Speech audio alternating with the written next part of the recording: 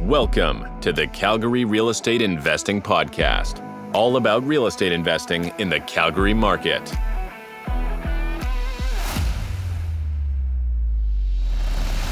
Today's show is sponsored by Mikasa Home Inspections, Calgary's top-rated home inspection company. Mikasa understands that the highest quality of service is essential, so make sure to call Mikasa before your next real estate deal. And now your host, Corey Peckford. Hey guys, on today's show, I dive into all things short-term rentals with Jerod McMurray. Jerod is the owner of Aisling Bale, property management company that provides a full service for short-term rentals. If you've been considering getting into short-term rentals or would like to learn more about them, you're definitely going to get a lot of value from this show. Hey, morning, Jerod. Welcome to the Calgary Real Estate Investing Podcast. How are you doing this morning? Good. How are you? Thanks for having me. Hey, doing well besides the cold weather. Yeah. Can you start off just by telling our listeners about yourself and what you do in the short-term rental space? Our company is a full-service property management company that we specialize in short-term rentals. Yeah, so we've been doing this for our first Airbnb we bought about 5 years ago and then started pushing our company full bore about 3 years ago. Okay, and then what does that mean by full service? So what do you guys do? And maybe you could dig into that a little bit. Yeah, full service is basically you have a property, you don't have to do anything except for furnish it. So we'll look after all the cleaning, all the guest interaction, all the problems, all the bookings. We'll list your property on all the major platforms, do everything related to the property. Like some companies would be maybe they do just guest messaging or, they would piecemeal that out. We're just full service. Yeah. Okay. So your client would provide the furniture, but what about bedding, towels, that kind of stuff, toilet paper? So we would provide all the consumables. So paper towel, toilet paper, shampoo, conditioner, body wash, all that kind of stuff that the guests would need. Linens we provide to the property because we don't like to do laundry on site. We want to do it off site. So all our linens for every property is the same. And we manage about 120 vacation rentals right now. Awesome. What was your affinity moment? So obviously this is a big undertaking to start there's a lot of logistics and it's not an easy thing to manage. So what was your affinity moment to even get into this space? I worked for Husky as a millwright for 14 years. That was my career. And then I was rebuilding an engine one day and I was like, this is pointless. I don't enjoy doing this. So I went home and I talked to my wife and I said, we should try and do something, I hear about this Airbnb stuff and I know a guy who does it in Drumheller and he was making decent money. And so we started thinking, okay, well, what would be a good market to buy in that would be kind of 3 or 4 seasons? So we ended up buying a place in Invermere actually, because we thought it was central to Panorama, the ski hill, and summertime here in the valley is very busy. So we bought our first property and we were terrified. And so we started running it ourselves and we were actually looking for a company like ours to do what we do. There was a couple options, but they were 40% and they didn't return calls. They didn't do a good job. So we bought another property and then we were like, we should start doing this for other people. And my wife was staying at home with our kids at the time. So she kind of spearheaded that side of the business. I kept working. And then when we got to about 18 properties, I quit my job in the oil patch and we just went full on with the property management. Yeah. Yeah. That's awesome, man. Good for you. Can you just tell me your company name? It's kind of a unique name, where that comes from. Yeah. So it's Aisling Bale. It's Celtic. It's actually pronounced Ashling if you said it correctly. But so Ashling means dream in Celtic and Bale means home. So it's dream home. And we're both Irish descent, my wife and I. My last name's McMurray and hers used to be McClements. So yeah, we actually went to Ireland on our honeymoon. But yeah, so that's kind of how it came up. And Chelsea's never wavered on the name. And when we were young and just starting out, I was like, I don't know about this name. People can't say it, but overall the reception has been really good and it has a bit of a uniqueness to it. So we just stuck with it. Sweet. I'd love to be able to go to Ireland and drink a Guinness. Yes. Yeah. It's good. It's on my list. It's on my list for sure. Okay. So let's start off by talking about Calgary. If you can give us a 10,000 foot view of the STR market in Calgary. Yeah, so like Calgary is a strong market overall. What we see there is a lot of longer term stays. So in other markets that we're in, you'd see more 2, 3 night stays. Calgary, you're more often than not seeing 2 week to a month long stays. Could be various reasons, like people coming to visit family, people coming to work. We've got a lot of people that, let's say, they live in a neighborhood and their house flooded, or they're renovating their house. They want to stay close to home, keep the kids in the same school. So they just rent a house for a month while their place is getting renovated close by. Interesting. Do you see any seasonality there? Like, obviously everybody gets busier in the summer. So do you Yes. see maybe a bit more of the shorter stays, but obviously bookings are higher during the summer months? Yeah, shorter stays in the summer because your rates are higher. So to book a house for the whole summer would be, $15,000-$20,000. So yeah, summertime you see a lot more shorter stays. There's a lot of seasonality. So slowest time of the year is actually where we are now. Like basically October, November is the slowest time of the year in that market. But that's when you can price it aggressively to try and get those more executive or month-long stays. Yeah, for sure. How does the city of Calgary view short-term rentals? What is it like dealing with them, setting one up? It's super easy, actually. It's a quick little, basically a business license application. It only takes a few days to get it. I think they've done a good job at making it reasonable for people to still do it. And they haven't talked about banning it or anything like that nature. If you look at Toronto banned Airbnbs essentially unless you live in the home. So they went from like 14,000 Airbnb listings or vacation rental listings to like 1,000 overnight. Airbnb actually just pulled right out of Toronto. You can't list your property on Airbnb since then. Wow, So that's too bad. and it's like, okay, there's a rental shortage. They want more long-term rentals, but if you talk to anybody in Toronto today, the problem is still exactly the same. It didn't solve any problems, Yeah, for sure. Yeah. For someone wanting to get into short-term rentals in Calgary, do you have any recommendations for property types? What seems to be working the best? Yeah, so in my opinion, the condo market in Calgary is still very underpriced. It's come up obviously in the last year. If you look at condo prices downtown Calgary compared to any other major city, they're still ridiculously cheap. So you get a nice 1 bedroom or 2 bedroom downtown, and that place will rent very, very well, even in the slow times. Obviously, not all buildings are going to allow the short-term rentals, so Right. you got to look at that too. Would you say there's a decent number in downtown Calgary where they are short-term rental friendly?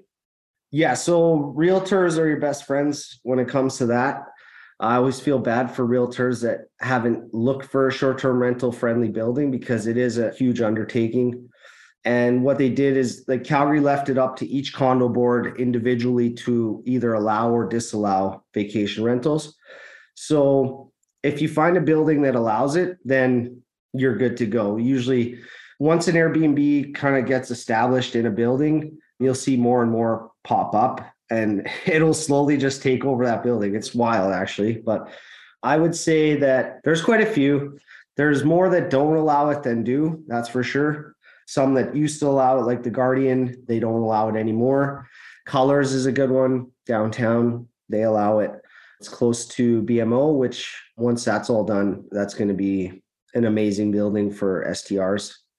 The access is something that is tricky when you're dealing with apartments downtown. So what you need to do, or what we do, is we automate as much as possible in our business. So if a building has a buzzer, or if it doesn't have a buzzer, and you need to physically give somebody the keys, then you need to figure that out. It's going to be a lot more legwork. If you don't live in the city, then it's very difficult to do.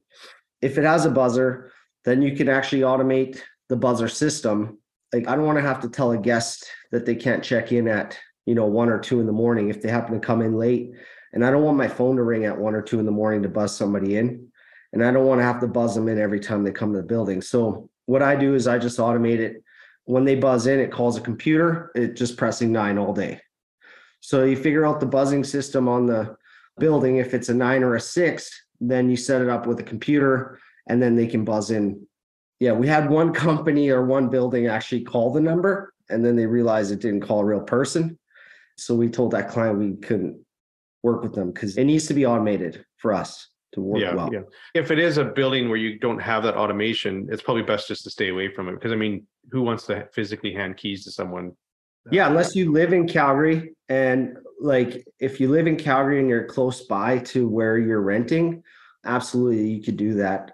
Like in other cities, there's companies that have solved this problem. They'll go to like a 7-Eleven and they'll set up a little stand in 7-Eleven because 7-Eleven's open 24 hours a day. And then you could just rent a key box in 7-Eleven essentially. And then the key's always in 7-Eleven, and then you just pay a monthly fee to keep it there. So the guests would go to 7-Eleven, pick up their keys, and away they go. So that might come to Calgary one day. Maybe there's something already there like that, but I don't know about it. Yeah. That would be pretty slick, actually. Yes. For those situations. Most buildings don't want to have a bunch of lock boxes locked to gates or, outside. It looks bad. Yeah, for sure. So what about like a detached home? Let's say it has a legalized suite. I've heard some things, about those type of properties also doing really well in the short-term rental space. Yeah. Are you finding that as well? Like from a cash flow perspective? And the other thing is if you buy in a condo association and people start getting fed up and they change, their bylaws, they may not allow it anymore. Whereas if you just go, acquire a detached property, unless the city gets involved, you do have a bit more control that way. Yes. What are your thoughts on that, on a detached? So yeah, I think it's a very good, especially if you live in the home. So one thing that's a hot topic with short-term rentals is like, okay, security, or people might not feel like it's safe. But like grandma or auntie who's single, lives at home by herself and has a basement, I would highly recommend doing Airbnbs. Like it's honestly restored my faith in humanity in terms of how respectful people are overall. And it's very cool. Like I think if you had a place that had a basement suite and you lived upstairs, you would have an incredible experience. You'd meet really cool people. I mean, that's how Airbnb kind of started, right?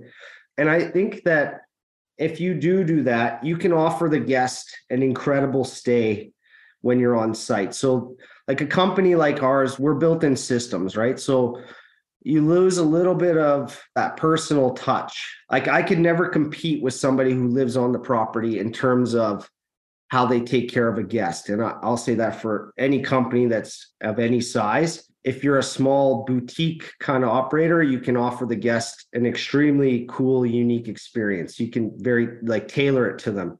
So if you were living in the house and you rented out your basement, you could do an incredibly good job and you'd meet amazing people. So you would make way more money doing that than a long-term rental, in my opinion, and you'd have a lot more fun doing it. If it is a standalone home and you rent out the basement, let's say you had a long-term rental and you called us to manage your basement suite, it's not as appealing to the renter when they don't know the person upstairs. If there's an issue, it's a little bit harder to rectify. But the most important thing for any rental is the interior design. So if you have a basement suite or a house or a condo, it doesn't really matter. If it's not nice and things are not working properly, people aren't going to like it. It doesn't have to be the best, nicest stuff. It just has to be clean and well looked after, if that makes sense. Yeah, for sure. Yeah. Any properties that, from working in the business that you would recommend just staying away from altogether? Anything I would stay away from would be like quarter shares or eighth shares. I've seen those where you just buy a quarter of a property. I would stay away from that. I would actually stay away from a basement suite, but I don't think so, man. Like if you're buying a big house, a really big house, that can sometimes be tricky because let's say you have a place that sleeps 15 people in Calgary, like you have to price it to sleep 15. So your market becomes very narrow. You're charging more, but you're getting way less bookings, if that makes sense. So your peaks and valleys are more extreme. So when it's good, it's really good. But when it's bad, it's just your house will just sit empty. So bigger houses are something that I don't see the bang for buck as much as just buying multiple small places. Yeah, for sure. My brother has a large heritage home in Kelowna and he put it on, short-term rental. And it definitely, the cleaning fee was enormous because it was such a big house. And it probably doesn't do as well as something smaller that, Right. you don't need two families in the property kind of thing at a time. And then, Right. with a crazy cleaning fee. And Like summer in Kelowna, he'd be booked up solid, right? Yeah, But then outside of that, like how many groups of 14 are traveling in November? It's just it's not not happening very now. common. Like 2 to 6 people is kind of the sweet spot, you know? Yeah. I was going to ask you that. Is there a bit of a nice sweet spot in Calgary, like let's say a 3 bedroom versus if you're doing like a 1 bedroom, 1 bath, or is there anything like that that you're noticing? The 1 bedrooms, 1 or 2 bedroom condos rent extremely well. We have condos, houses, all sorts of shapes and sizes. The occupancy in those smaller places is higher. The rates are lower, but the occupancy is higher. We have like a place in Tuxedo that's a 4 bedroom and it does extremely well. And it's kind of set up to be for a family. That place there, like I'd say your max should be around 8, like 2 to 8. If you go over 8, then you start getting into what we talked about, where it's slower. Okay. Any Yeah. quadrants like in Calgary? So obviously we're a big spread out city. Are you finding that short-term rental can work almost in any quadrant if it's the right property and set up correctly? Yeah. Any quadrant it can work, honestly. Well, that's good to know. And then what advice, so someone, is thinking about maybe turning their property into a short-term rental or getting into the short-term rental space, what advice would you give them, someone just starting out? The best thing you could do is find a cleaner and pay them really well. Big mistake I see is, people see a cleaning fee and they're like, that's crazy. But honest to God, a good cleaner is charging anywhere from $40 up. Like if you find a cleaner that's charging $25, they're not charging enough and they're probably not good. So cleaning fees are expensive, yes, but the cleaner is your whole business essentially. Like that's the lifeline of your business. They're either eyes on the ground there, and they don't get enough credit, man. Like cleaning is difficult. It's hard work, especially when Airbnbs, like it's demanding because it's like having a hotel spread out over a big distance, right? So you have 5 hours to clean a place. And if you have multiple on the day, cleaners don't get enough credit. It's a hard job. Yeah, I bet.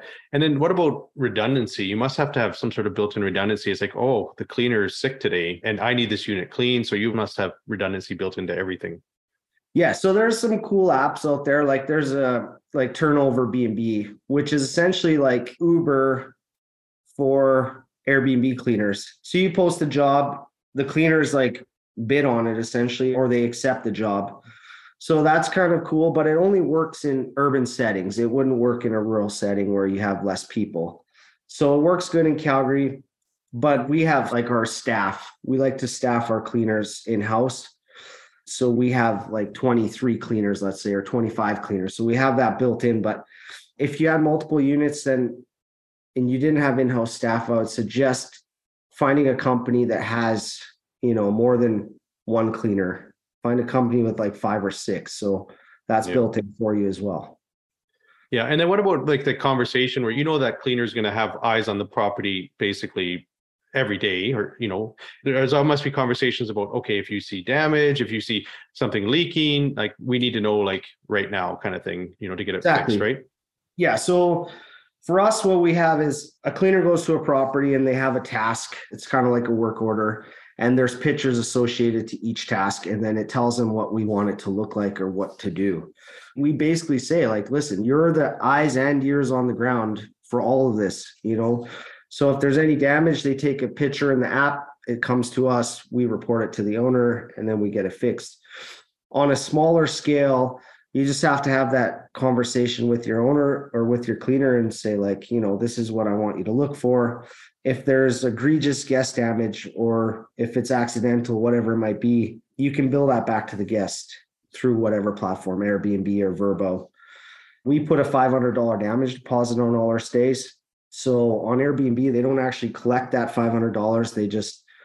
It's basically like the guest agrees to pay the $500 if they wreck something.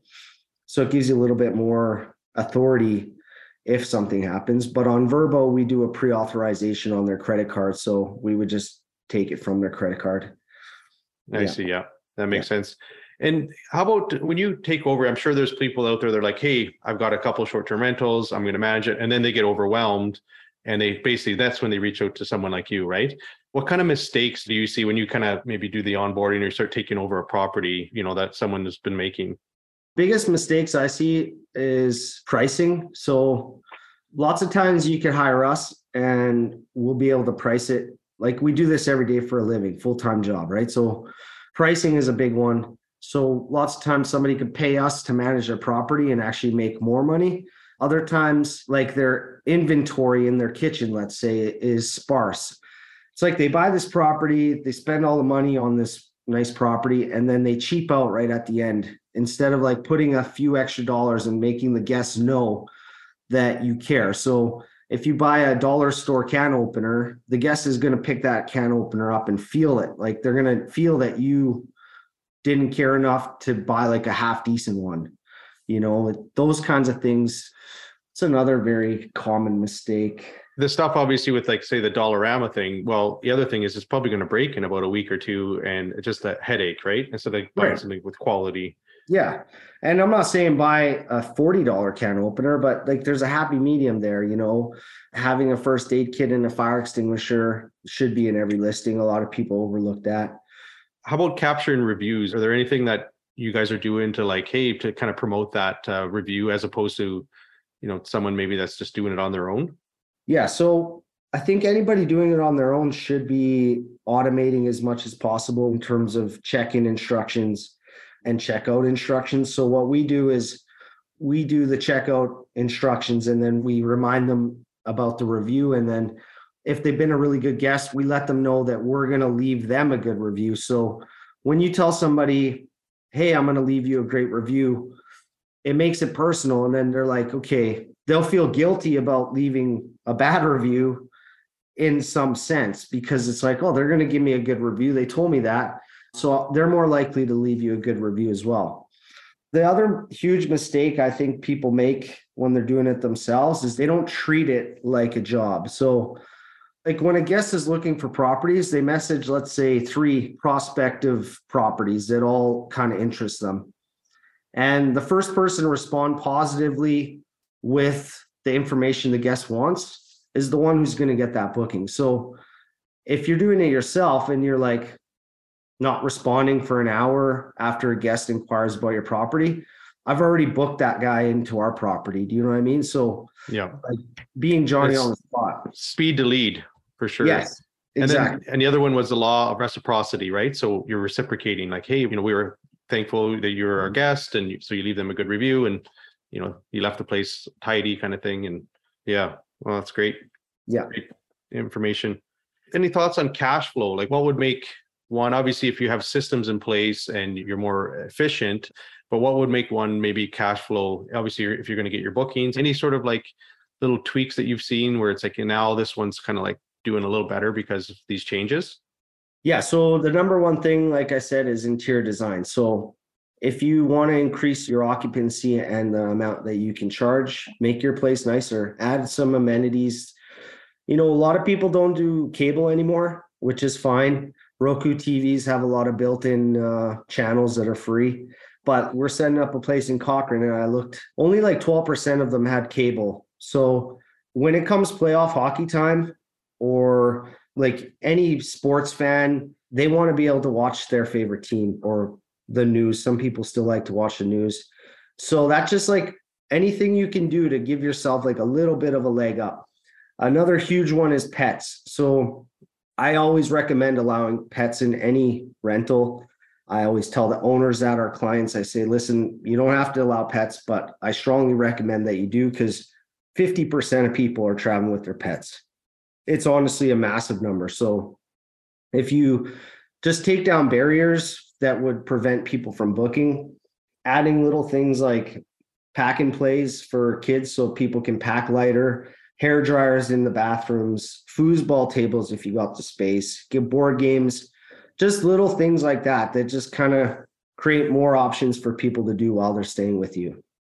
Yeah, that's great advice. Yeah. Have you come across, so like, let's say on a detached side where you're getting the neighbors are maybe not happy that there's a short-term rental and they're contacting the city or anything like that? Not so much in Calgary, but in BC we've had, and now it's not quite the same because it's in a Bearland strata. So a strata is basically like a condo board in BC. They're just called stratas in BC. So the strata as a whole can vote out short-term rentals. So we have one big place in a strata that they're voting this year on potentially banning short-term rentals there. But the best thing to do is like meet your neighbors. When we take on a new property, I always try and give my card out to the neighbors and say, listen, like call me directly anytime if you have any issues at all. And I can fix the problem faster than anybody else because I have direct access to the guest. So a neighbor calling the police or something like that is going to be a much slower response time than obviously if there's like a major problem, you got to call the police. But if it's just like a noise or something, then the quickest way to fix it is through the host. Yeah, I would think that some sort of privacy would be helpful too. Let's say if you're a house, with a deck and, the neighbors are staring at that deck all the time and there's somebody new out there every evening or every other evening, if there's more privacy where it's probably going to get less complaints, I would think. But I think in a lot of city settings, it's kind of sad, but I think a lot of communities now, it's like neighbors don't even talk anymore. It's kind of weird. It's like you live next to each other, you say hi once in a while. But so a lot of neighborhoods, people, they know it's an Airbnb, but it's literally the same as if somebody lived there because they wouldn't talk to them anyway. In smaller settings where it's more personal, definitely you need to like really schmooze that neighbor and make sure everybody's happy. Yeah. I see. Yeah. Okay. We use noise monitors. So like we put a noise monitor outside. If we have a standalone home, we put a noise monitor outside. We put a noise monitor inside. And then the one outside is actually more important than inside in that setting, I think. Yeah. For sure. And what kind of strategies, actually, you just touched on one. So to prevent the partiers, right, from showing up and being too loud and stuff. So you got the noise monitors, and obviously you're letting your guests probably know ahead of time that, hey, there's, this is unacceptable. Yeah. What kind of other ways are you preventing that? Yeah. So Airbnb, we have like what we call a pre-booking message. They actually just kind of changed that. They don't have it anymore. But what we used to do, or what we still do, is ask the guests to tell us about themselves. When you have Instant Book turned on, so there's a setting called Instant Book on Airbnb and Vrbo, which I highly recommend having it on because it boosts your search ranking on the platform. And their goal is to make it easiest for the guest to book a property in the least amount of clicks.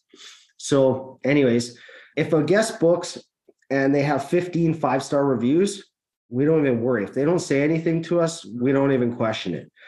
If a guest books and they just joined the platform and they have no reviews and they don't say anything, then we open a dialogue. We say, hey, listen, like, tell us about yourself, tell us about your party. And we just get that feeling from them. It's maybe a bit higher risk if it's a very short booking as well, I bet, right? So that's like, oh, why is this all of a sudden Saturday night's booked? Right. So that would probably be a bit of a flag, right? Yes. If like they booked for tonight and it was Saturday for one night, definitely a little bit more of a red flag there, but doesn't mean by any means that they're going to be bad people because we've done that lots. Yeah.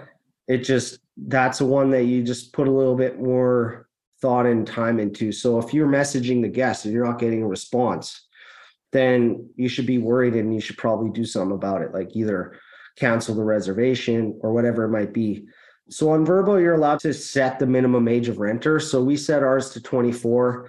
On Airbnb, you're not allowed to discriminate against age. So what Airbnb did is if you live in the city, let's say you live in Calgary and you're 18, you're not allowed to book an Airbnb in Calgary until you're 23, I think.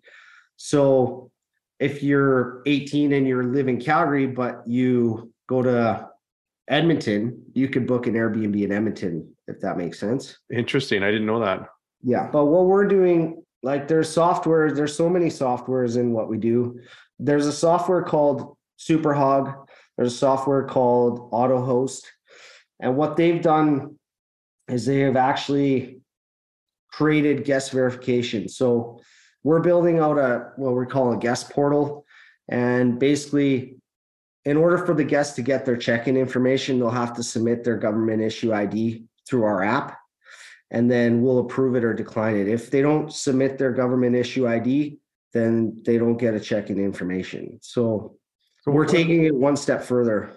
Nice. And then those apps are probably doing like a search on social media kind of stuff and background and any sort of I flags? think AutoHost is like, it's expensive. I want to say it's $12 a month per property, maybe more if you're just a single property, but they're doing like, they're checking databases of pedophiles and like they're doing an insane amount of stuff.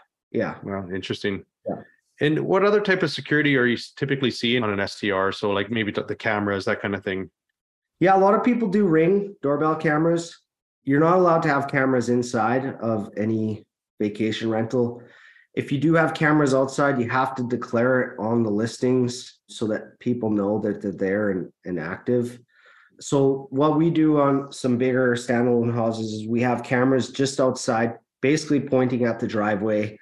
If it sleeps 12, we just want to make sure there's 12 people there and not 24. That's kind of how we use it. But for the most part, in a condo setting, it's pretty secure, especially if you're using a noise monitor. If people get loud, there's lots of people around, they're going to hear it and they're going to let you know pretty quickly. So yeah, for sure. What happens in a situation like that? Let's say it was booked for, it's 6 and you're like on the cameras and it's like, hey, there's 12 there. How would that play out as a, First thing you do always is reach out to the guest. That would be a phone call instantly. Some things you just message for, but that would be a phone call and you get some context like, hey, like, why is there 12 people there? Maybe they're just coming to visit for the day. Maybe, you know what I mean? Like just because there's 12 people doesn't necessarily mean they're doing something wrong, but yeah, start that conversation through a phone call. If they're rude or you don't like what they're saying, then definitely call the police. I would drive over there myself and I would just be like, you guys got to leave, open a ticket with Airbnb, get them involved. And yeah, like you can't go rogue and like start pushing people out of your house. You just got to you got to let the police do that. The main difference between a short-term rental and a tenancy or a long-term rental, I guess, is a short-term rental is essentially a license to occupy. So a hotel is what you get with a license to occupy. A long-term lease has a tenancy, like a lease agreement in place. So that gives the tenant lots of rights to the property. You can't just show up at a long-term rental without notice and go inside. With a short-term rental, you can. Like I can go to any property at any time and the guest doesn't have any rights to that property, essentially. Yeah, it's definitely a key difference. Yeah. Can you explain just for the listeners what Airbnb arbitrage is? Yeah. So rental arbitrage is basically you have a property and you're renting it. You're looking for a long-term tenant. So I would come to you and I would say, hey, Corey, let me rent your place out from you under the agreement that I can use it as an Airbnb or a vacation rental. I'll pay you a set amount per month. So let's say we agreed at $1,300.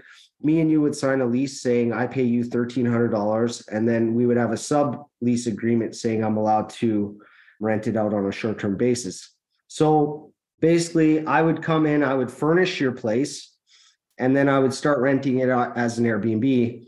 Anything I make over $1,300, I would keep. So it's a risk reward thing. There's a bit of a cost to set it up. People do it for a living. Like that's their whole business is doing rental arbitrage. The best way to pitch it to somebody. So let's say you were on Rent Faster. You'd go to the landlord and you'd say, hey, listen, like you're asking $1,300. I'm going to pay you $1,500 and I guarantee your property is more maintained, because when it comes to a vacation rental, everything in the property has to be clean and it has to work. So if it doesn't, your reviews are going to reflect that. So when you get a property back after a long-term lease, after a year, maybe you haven't been there for a year, you don't know what you're walking into.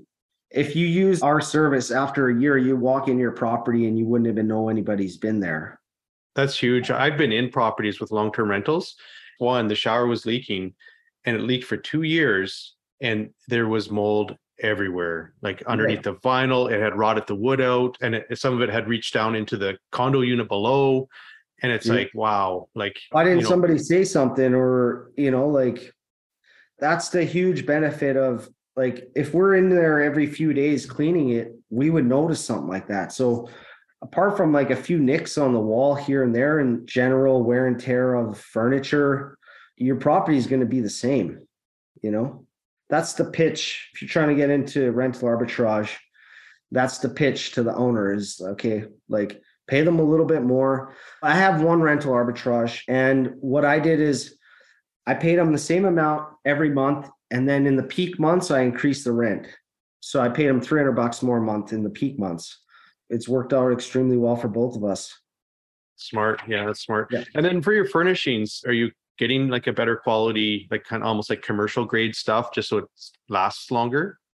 No, in a rental arbitrage, it's very tricky. So the best thing to do would be like, and this is where the risk comes in. So ideally, you'd sign a 2-year lease, because if you're forking out all the money to furnish a place and you only have it for 1 year, you're basically going to eat all your profit for that year on buying that furniture. Do you see what I mean? Mm-hmm. So like on a 1-bedroom condo, it might cost you $10,000 to furnish it. Let's say maybe you could do it cheaper. Of course you could do it cheaper, but let's say it's 10 grand and you made 12 grand that year on that property. Like your first year is almost a wash. So I would suggest trying to get a 2-year lease, but at the same time, if you don't know what you're doing and you walk into a lease for 2 years and you're paying the guy $1,300, but you're only making $1,000, then you just made a bad deal for the next 2 years. Yeah, there's risk there for sure. Yeah. Yes. Yeah. Yeah. Pros and cons to that, a 2-year lease for sure. Yeah. For updates and stuff, generally in my mind, I think, okay, when I look at a house, I think, okay, it needs to have new floors, it needs to have new paint, bathrooms, kitchen should look good. For a short-term rental to be successful, does it always have to be that way? Or can you kind of get by with just clean and maintained? Clean and maintained. So like we have a couple properties that are questionable. My wife, she doesn't like them that much. The analogy I use is I say, you can have a 5-star stay at a Super 8 and you can have a 2-star stay at the Carlton Ritz. So like, it doesn't have to be the shiniest and like newest updated. It has to be clean and it has to be, everything works. So like clean sheets, clean towels, that kind of stuff, and a clean unit. But and you're like, your couch can't be like falling apart and your blinds can't be hanging off the windows. Like the toilet has to work, the shower has to work, everything needs to work. And then you price it accordingly. So you don't price a Super 8 the same as a Carlton Ritz. You price it to match what it is. And then like if people are paying $80 for a lesser place, they're happy with that. That's right. Yeah, for sure. Expectations. That makes sense for sure. Yeah. Let's say you acquired a 1980s property and you're like, hey, I want to get top dollar for this as a short-term rental. Where would you spend your money on the updates? Kitchen, bathrooms. I mean, it's the same. It sounds cliche, but it's honestly the truth in Airbnbs too. We have a couple places where the upstairs is remodeled and then the basement is original. People see the upstairs and the kitchen's nice and everything's nice up there and the bathrooms are kind of nice. They'll have a great stay because the bedrooms are the last, like, that's where people go to sleep. But as long as the bed is good and the linens are good, they're going to be okay. Yeah, that makes sense. Yeah. Okay, we're going to wrap up here pretty quick, but if you could just tell the listeners your company name again and give us an explanation of the services you guys provide, that kind of stuff. Yeah, so our company is Aisling Bale, full service short-term rental management. We're 25% of the net nightly rate. So that includes all your cleaning, all your consumables for the property, smart locks. So we'll change the door code automatically every guest. Professional photos. That's another one we didn't mention is people make huge mistakes on not getting professional photos. Like that's so important. So we provide that for you for free. We have a full interior design team. So if you need help furnishing or decorating your place, we can do that for you as well. Noise monitoring, obviously. Yeah, you're basically hands off. Let's say you're spending 10 hours a week on managing your own rental and you're somebody who makes $50 an hour. That's quite expensive when you break your time out, you know. You pay us, you don't have to give up your time and you'll make just as much or if not more money. When I look at short-term rentals compared to a long-term rental, I think of it as a logistic kind of nightmare, to be honest with you. It is. Because who wants to be on call 24/7 for their property, right? Where it's like, oh, I can't get in my unit and it's 2 a.m. Oh, yeah, like So Who's changing the batteries in that TV remote? That's right. All those little things. These small little things that you don't think about. For sure. And then do you guys service, like, let's say someone is in Airdrie or they're in Okotoks, are you guys taking care of that area as well, like outside of Calgary, or is it focused on Calgary? No, absolutely. We do Airdrie, Okotoks. We have property in Gull Lake, Sylvan Lake. We would do Cochrane. We're setting up a property this week. Edmonton, like, you call me and we'll try and make it work. Awesome. Yeah. And now I'm just going to hit you with a few a bit more personal, quick answer type questions. So what's an app or software? You've mentioned a few of them already, but for your business that you can't live without. So do you use AirDNA? I have used AirDNA when we're going into a new market and I want to know a little bit more about what we're going into. Definitely AirDNA. There's pricing tools that you can use. So Airbnb has their own built-in pricing tool. I would recommend no one should use that because they're not thinking about you. They're thinking about the guest. Like, they'll always price it as low as possible. So like there's Wheelhouse, Price Labs, Beyond Pricing. Those are very helpful. You can do them on a small scale that just charge you per unit per month kind of thing. They have lots of useful data in there. Yeah. Well, that's good to know. And do you have a favorite book? Man, that's a tough question. So Green Lights by Matthew McConaughey is extremely good book. I recently read a book by Tim Kennedy called Scars and Stripes. Also, I never heard of him before, but he's an incredible person. He is a Navy SEAL and a UFC fighter. Very cool story. Yeah. I'll have to check it out. Yeah. And then what kind of things do you like doing activities outside of the short-term rental space? I work all the time, man. I play hockey, like ice hockey in an old timers men's league. I'm only 36, so I'm actually one of the youngest guys. So it makes me kind of feel good. In the summertime, we like to golf and try to get out to the lake as much as possible. Yeah. Yeah. Nice. Yeah. Well, thanks, Jerod, so much for being on the show today. And you provided like huge amount of value to the listeners. I hope so. Yeah. If anybody has questions, they can always reach out to us. Someone looking to reach out to you online, what's the best way for them to find you? Our website, aislingbale.com.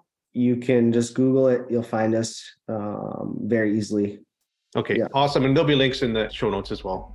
Yeah, it's info@aislingbale, or you can call our 1-800 number on our website. Somebody will answer. Okay. Yeah. Awesome, man. Thank you. Okay, thank you. Hey, thanks again for listening to the Calgary Real Estate Investing Podcast. I'm your host, Corey Peckford. I'm an investment-focused real estate agent in Calgary, Alberta. I'm also an entrepreneur, Red Seal electrician, and I hold a Master Home Inspection certification. If you're thinking about investing in the Calgary area, please reach out and let me put my real estate expertise to work for you. I can be reached at 587-893-2272. Follow me on Instagram at PeckfordCorey, or my website is CoreyPeckford.com. Plus, we have a Facebook group. It's Calgary Real Estate Investing Group, so Craig for short. Please follow that. If you're getting great value from this podcast, please subscribe and leave a 5-star review. That would be greatly appreciated. Thanks. This is an I Love Mortgage Brokering production.